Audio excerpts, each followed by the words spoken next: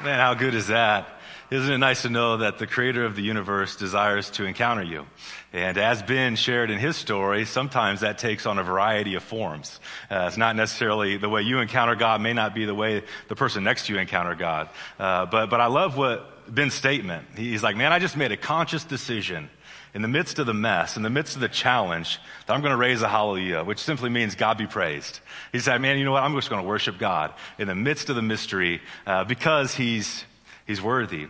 And here's what Numbers 6:24 through 26. This is not going to be on the screen, but this is actually a blessing that that God told Moses to tell his brother to pronounce over the people. And here it is. It says, "The Lord bless you and keep you.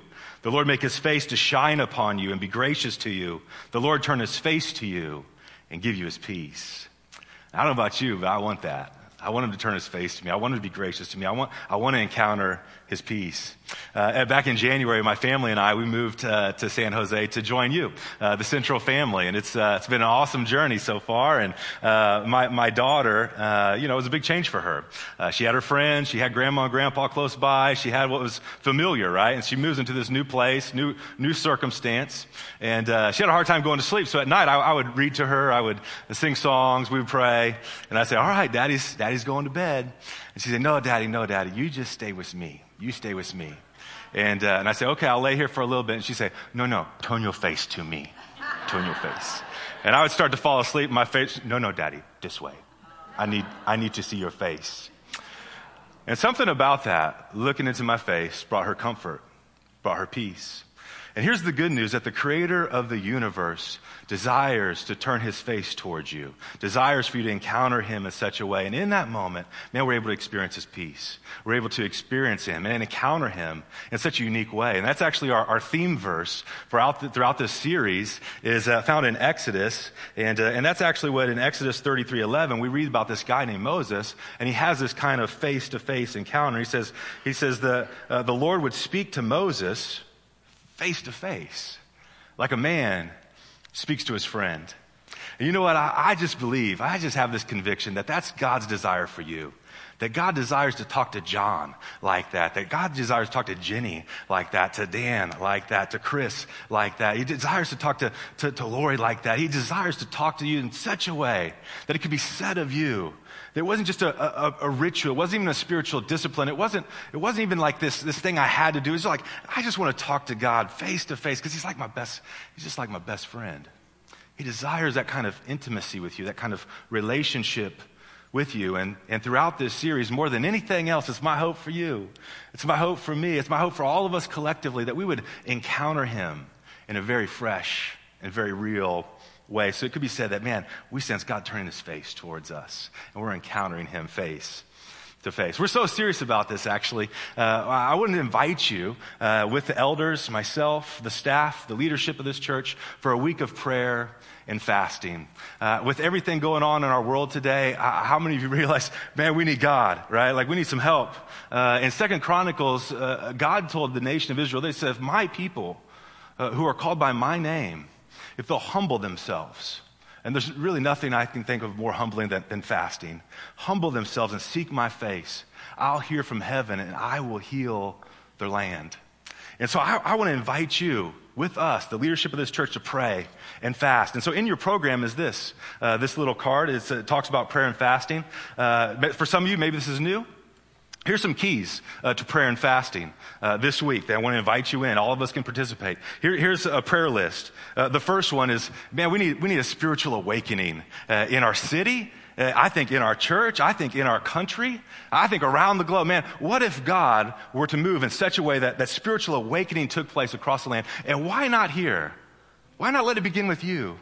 Why not let it begin with me? Why not us? Why not now? And man, I think as we lean in and seek God, I believe He's gonna do some things that are phenomenal. There's seven prayer items I want to invite you to pray with us about. And on the back of that card, some ways to fast. Now, this is something I want to invite everyone to participate in. Some of you, because of dietary restrictions, some challenges there, you can't necessarily give up food, but here's what we can do. We can do something, right? Maybe that's social media. Maybe that's saying, hey, I'm not going to watch TV this week. And the time that I would be on social media, the time I would be watching the news, I would be doing that, I'm going to take that time to seek God. Maybe for you, it would be giving up shopping or spending this week, right? And saying, man, God, more than those items that I need, I just need your presence in my life, and I'm going to go after you in that way. All of us can participate. There's some creative ways there. And then here's some additional resources on prayer and fasting. But man, as we reflect and as we see what's happening around us, not only in the church, but outside the church. We hear about what took place at Gilroy. We hear about what took place in Texas. We hear about what took place in Ohio. I don't know about you, but I'm just like, oh God, we just need you. We just need you.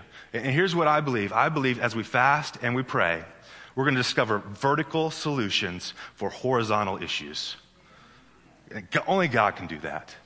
And the only way that we're going to experience that is if we lock arms together and say, God, we just need you. And so on that note, I want to invite you. I want to invite you with myself, the elders, the leadership of the church. Let's pray. Let's fast. Let's lean in and seek God like never before. Not only for issues that we have inside the church, but certainly for issues outside the church as well. On that note, let's just take a pause in this service right now. Let's pray. Let's pray for God to do a work in our midst. Well, Father, we just pause now to recognize that we need you. We're in this series Encounter, and God, more than anything that we need today is a fresh encounter with you. So, Father, we pray that you would show up in a powerful way, that God, you would do what only you can do, not only here in the walls of this church, but God, in our country. God, may you we out darkness. God, may you raise up a standard. God, may you be our anchor of hope. God, may we realign our lives back to you, God, so that we can find favor with you, God. We just acknowledge we got things backwards. God, we're out of order in a lot of ways, and we don't want to be that way anymore. So God, we're coming under your authority once again and saying, God, we're going to align our lives with you. And God, we just recognize we need your help in that. God, may spiritual awakening take place in our country, in our city, in our nation, and may it begin with us. And God, that's not just a church thing. It's got to begin in my heart. It's got to begin in our hearts individually so we can experience it collectively. So God, may you give us courageous faith to move into the future that you've called us to in Jesus' name. Amen. Amen. I'm excited for that. It's going to be good. It's going to be good. God's got big things in store. And so on that note, welcome to Central. We're glad that you're here. I also want to welcome not only those of you here in the room, but also want to give a quick shout out to those of you joining us online. Thanks for being with us today. We're excited you're here with us. That's good. Well, today we're going to be looking at the story of a guy by the name of Moses. And the theme verse for our series actually refers to Moses as well. And so we're going to look at his encounter story. How many of you have ever seen the movie Prince of Egypt? It's a great movie, by the way. It's an animation, but don't judge animations. Danny Glover, Sandra Bullock, Steve Martin. It's a DreamWorks movie. It's kind of funny. If you've never watched it, maybe some afternoon homework. Unless you're fasting media, then don't do that. But or maybe you've seen Ten Commandments, right? Cecil B. DeMille, his movie. Usually every Easter it's on, right? But that kind of paints a backdrop of this guy named Moses. But if you haven't seen those movies, you haven't read the book of Exodus, here's a snapshot that brings us up to speed in our encounter story today. So Moses was born in this land of Egypt. He was born in slavery. And the Hebrew people were really the labor force for this Egyptian king. And they were building big buildings. They were doing big stuff. But the nation of Israel, these Hebrew people, began to get too numerous. And so Pharaoh's like, hey, you know what? Every boy that's born, we got to kill him. Every female that's born, we'll let him live. And so Moses is born at that time. And his mom is like, I just got to do something about this. I just can't give up my boy to be slaughtered. And so she nurses Moses for 3 months, and then she puts him in a basket and sends him down the Nile River. And lo and behold, the princess, Pharaoh's daughter, discovers Moses.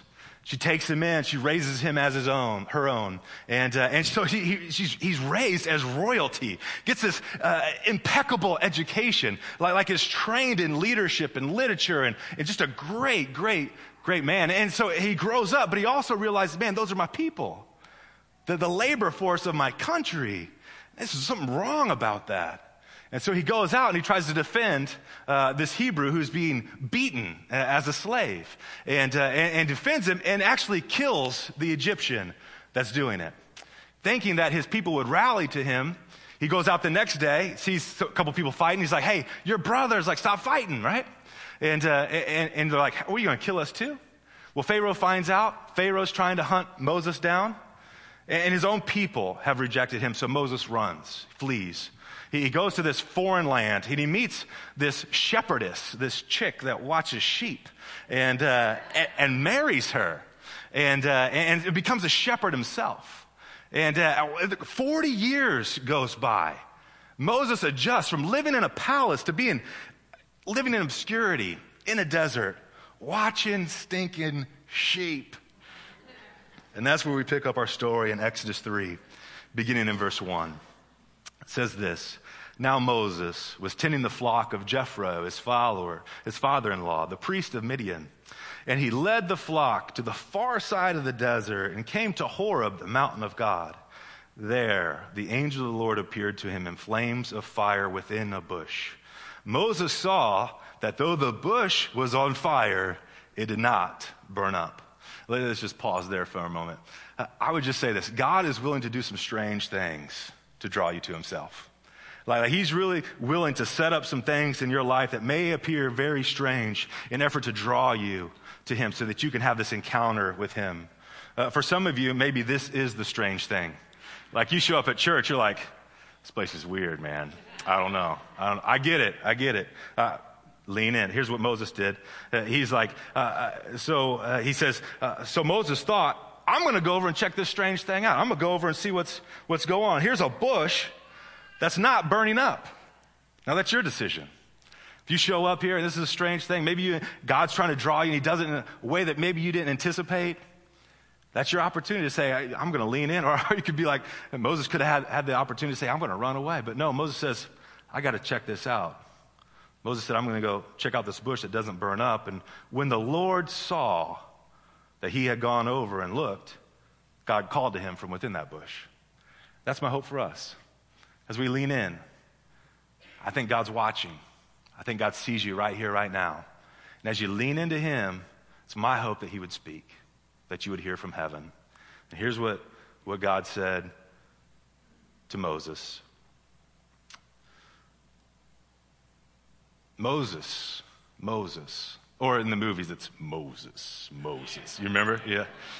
I don't know why. Something about God that's low.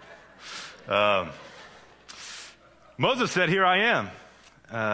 Don't come any closer, God said. Take off your sandals, for the place where you're standing is holy ground. And so in the middle of life, middle of mundane, middle of just obscurity, middle of routine, God shows up. In this place that was very ordinary, God shows up. And all of a sudden, that place becomes extraordinary. All of a sudden, that place becomes separate. All of a sudden, that place becomes holy. And God recognizes that. And he says, no, wait. This is a different kind of encounter. And then he spoke to him. He said, I'm the God of your father, Abraham, Isaac, Jacob. At this, Moses hid his face because he was afraid to look at God. Now notice here in chapter 3, Moses hides his face. But as we saw earlier in chapter 33, Moses would speak to God face to face, like a man speaks to a friend. And I would just say that to say this. Sometimes in life, especially in Christianity, sometimes we compare somebody else's middle to our beginning. And we think, you know what, I just can't do that. Or you compare where you are right now to somebody else's like spiritual maturity, and you're like, I could never do that, right? No. Take a note from Moses and say, you know what? I'm one step at a time. God, if you speak, I'm going to listen. I'm going to follow. And so Moses goes from hiding his face from God to this relationship where he encounters him, talks face to face like a man speaks to a friend. Now, we're going to read this conversation that Moses has with God, and we're going to continue reading that in chapters 3 and 4 of Exodus. But here's what we're going to discover. We're going to discover 4 obstacles for you to encounter God, 4 obstacles for me to overcome to encounter God. And here, I just believe this.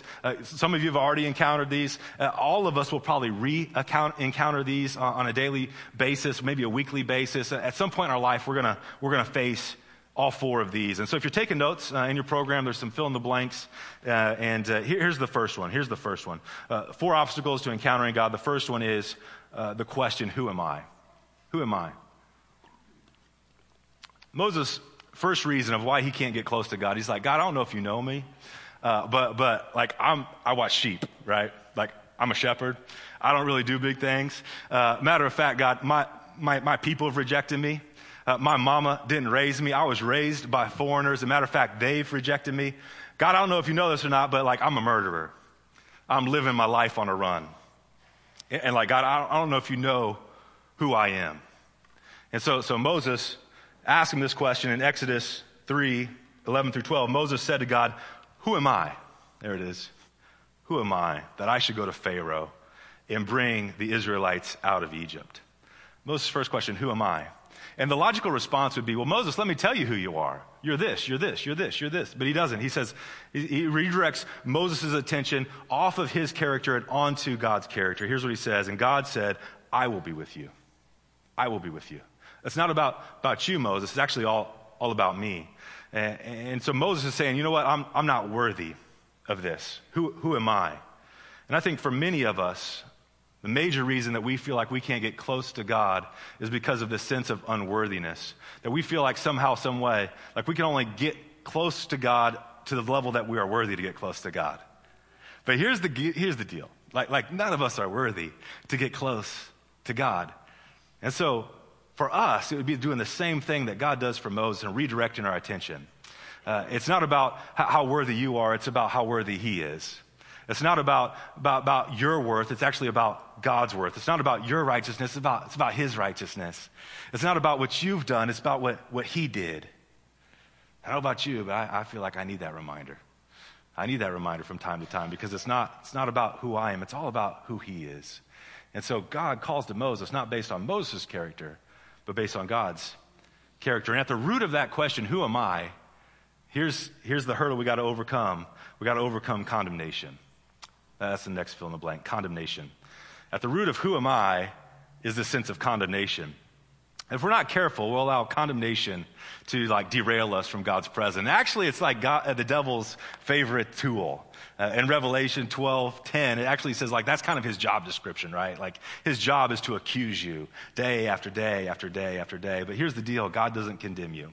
John 3:17 says this, for God did not send his son into the world to condemn the world, but to save the world through him.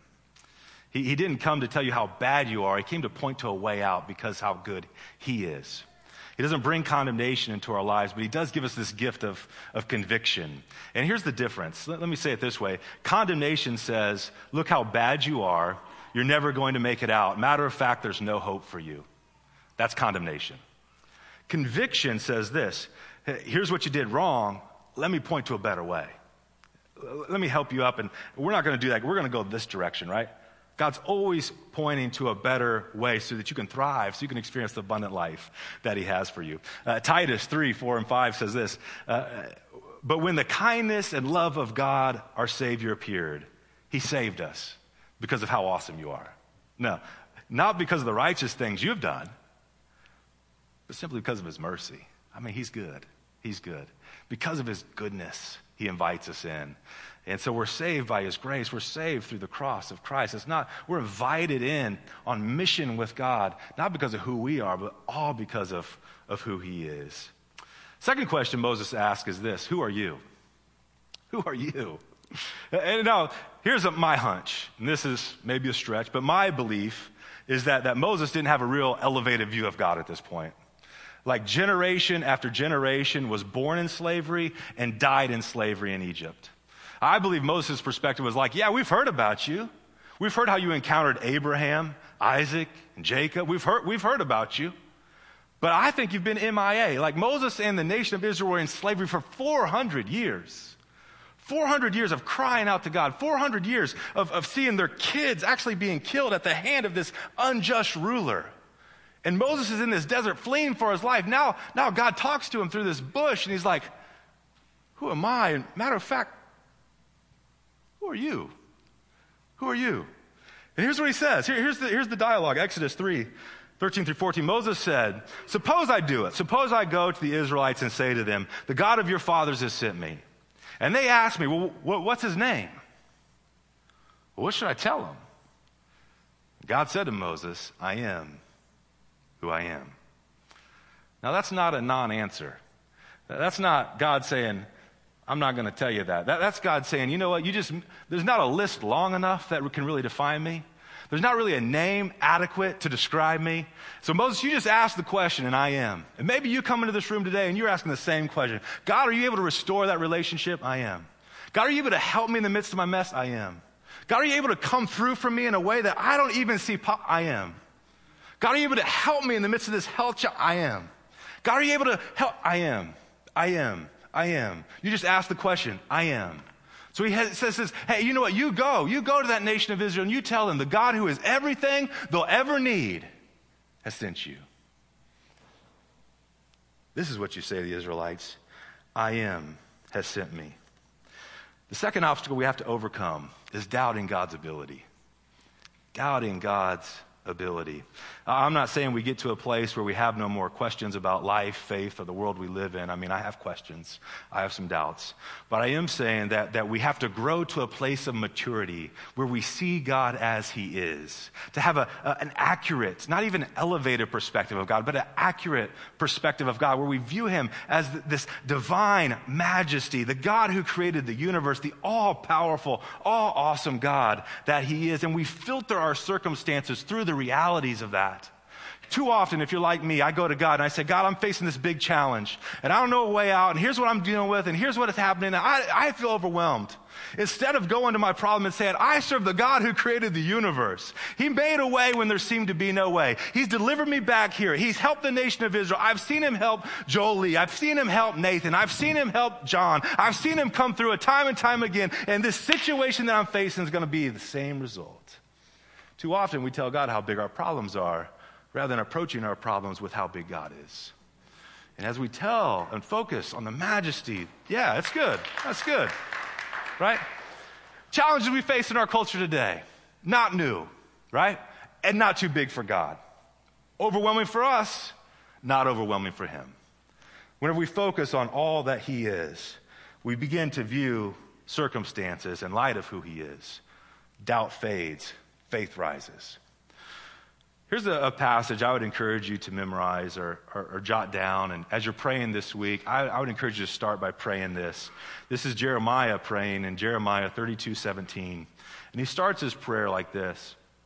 Jeremiah 32:17. You might want to write it down if you're taking notes. If you're not taking notes, go ahead and write it down. Here it is. He says, Ah, Lord, behold, you made the heavens and the earth. Like, let's just pause there. Like, he does big stuff, right? Like you guys, you've seen the Discovery. Oh my gosh. Billions of galaxies. Big stars. Dwarfs the earth. It's kind of very shrinking feeling comes over us whenever we look at all that he's already done, right? God, oh God, you've made the heavens and the earth by your great power and outstretched arm. Now let's read this last sentence together. You ready? Here it is. Nothing is too difficult for you. What if we were a people that lived from that posture? What if you approached life this week and said, God, hey, here's the deal. Here's what I'm up against. But God, I believe nothing's too difficult for you. I believe you're a big God. And you do big things. You created the heavens and the earth. And this relational challenge, this financial challenge, this job challenge, God, this situation, it's not too big for you. Nothing's too difficult for you. Let's be people who view God as he is and let all that he is overshadow everything you combat in life. Third question we see Moses ask is, what if they? What if they? And this is a big question for a lot of us. Moses said this in Exodus 4:1. He said, what if they don't believe me? He's like, okay, God, let's just assume I'm going. Here's the deal, God. So I'm going to go to this nation of Israel that's been in slavery 400 years. I'm going to show up and say, hey, guys, boys, guess what? God appeared to me in a burning bush. Good news, you're free.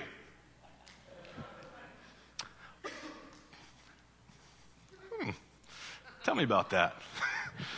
And he's like, what if they don't believe me?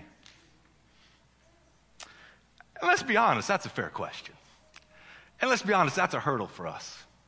And it's hard for us to overcome some hurdles if they're not all on the table. But I also think it highlights a reality that if we're not careful, we'll allow what others say to overshadow what God's asked us to do. And one of the saddest verses of the New Testament is John 12:42 through 43. And And here's what it says. It says, yet at that time, even among the leaders believed in Jesus. That's who he's talking about. Even among the leaders, some of them believed in Jesus. But because they were afraid of because of the Pharisees, they would not openly acknowledge their faith for fear, there it is, that they would be put out of the synagogue. And synagogue was like more, not just church, but like their social network. They wouldn't be invited over for dinner anymore. If I told them I believe in Jesus, they're not gonna have me over to watch the game. I'm not gonna be able to go golfing with my partners anymore. If I tell them, it's gonna get real awkward. For they feared human praise. They loved human praise more than the praise of God. Let's just acknowledge it's a hurdle, right? Proverbs 29:25 says this, for fear of man will prove to be a snare.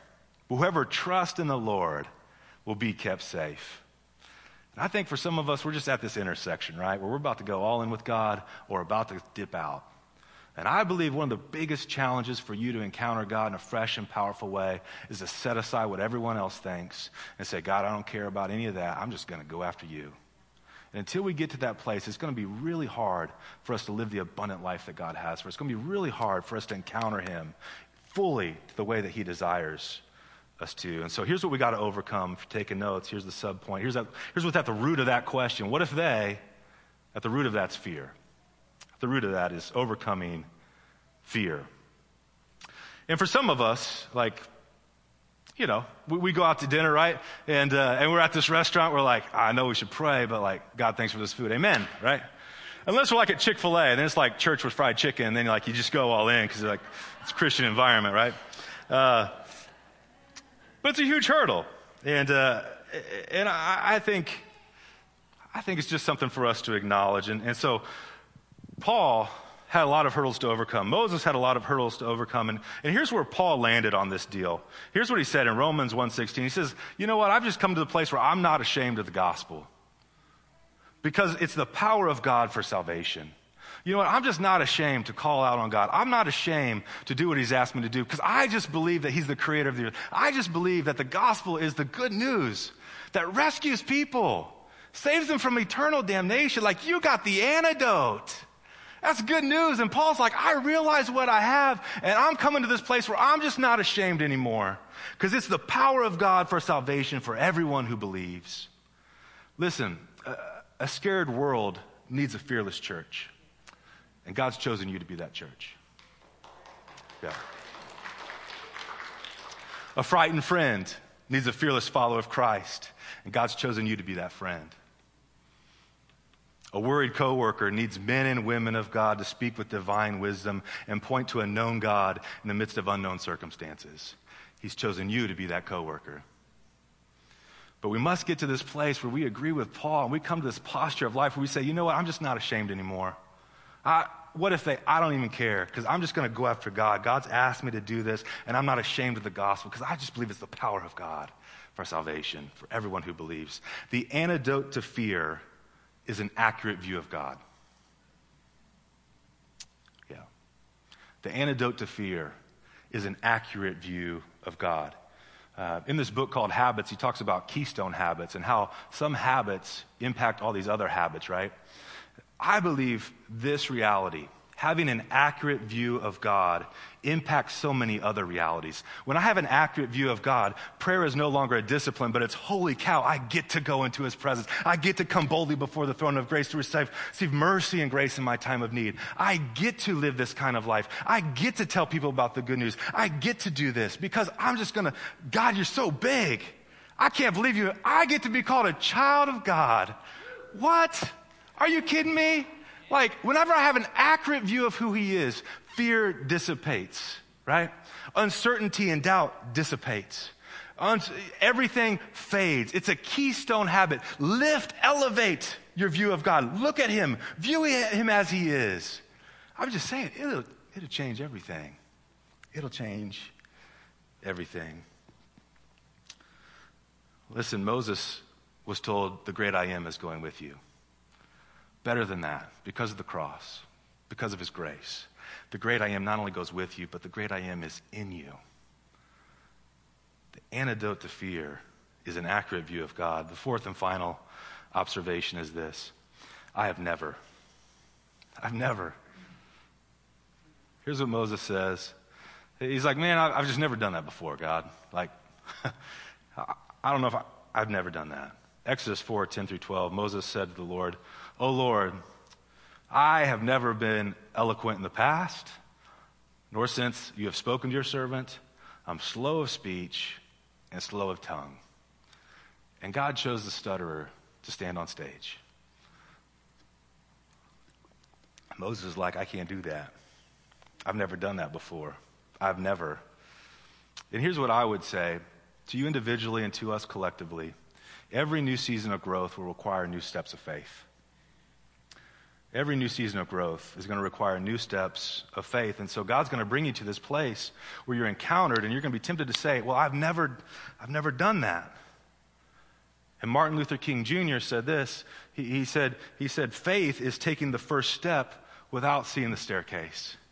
Like, I just don't even know, God, if you're going to catch me, but I know you've called me. I know you've asked me to do this, so I'm just going to, okay. And you get to that step, right? And it takes a lot to get there.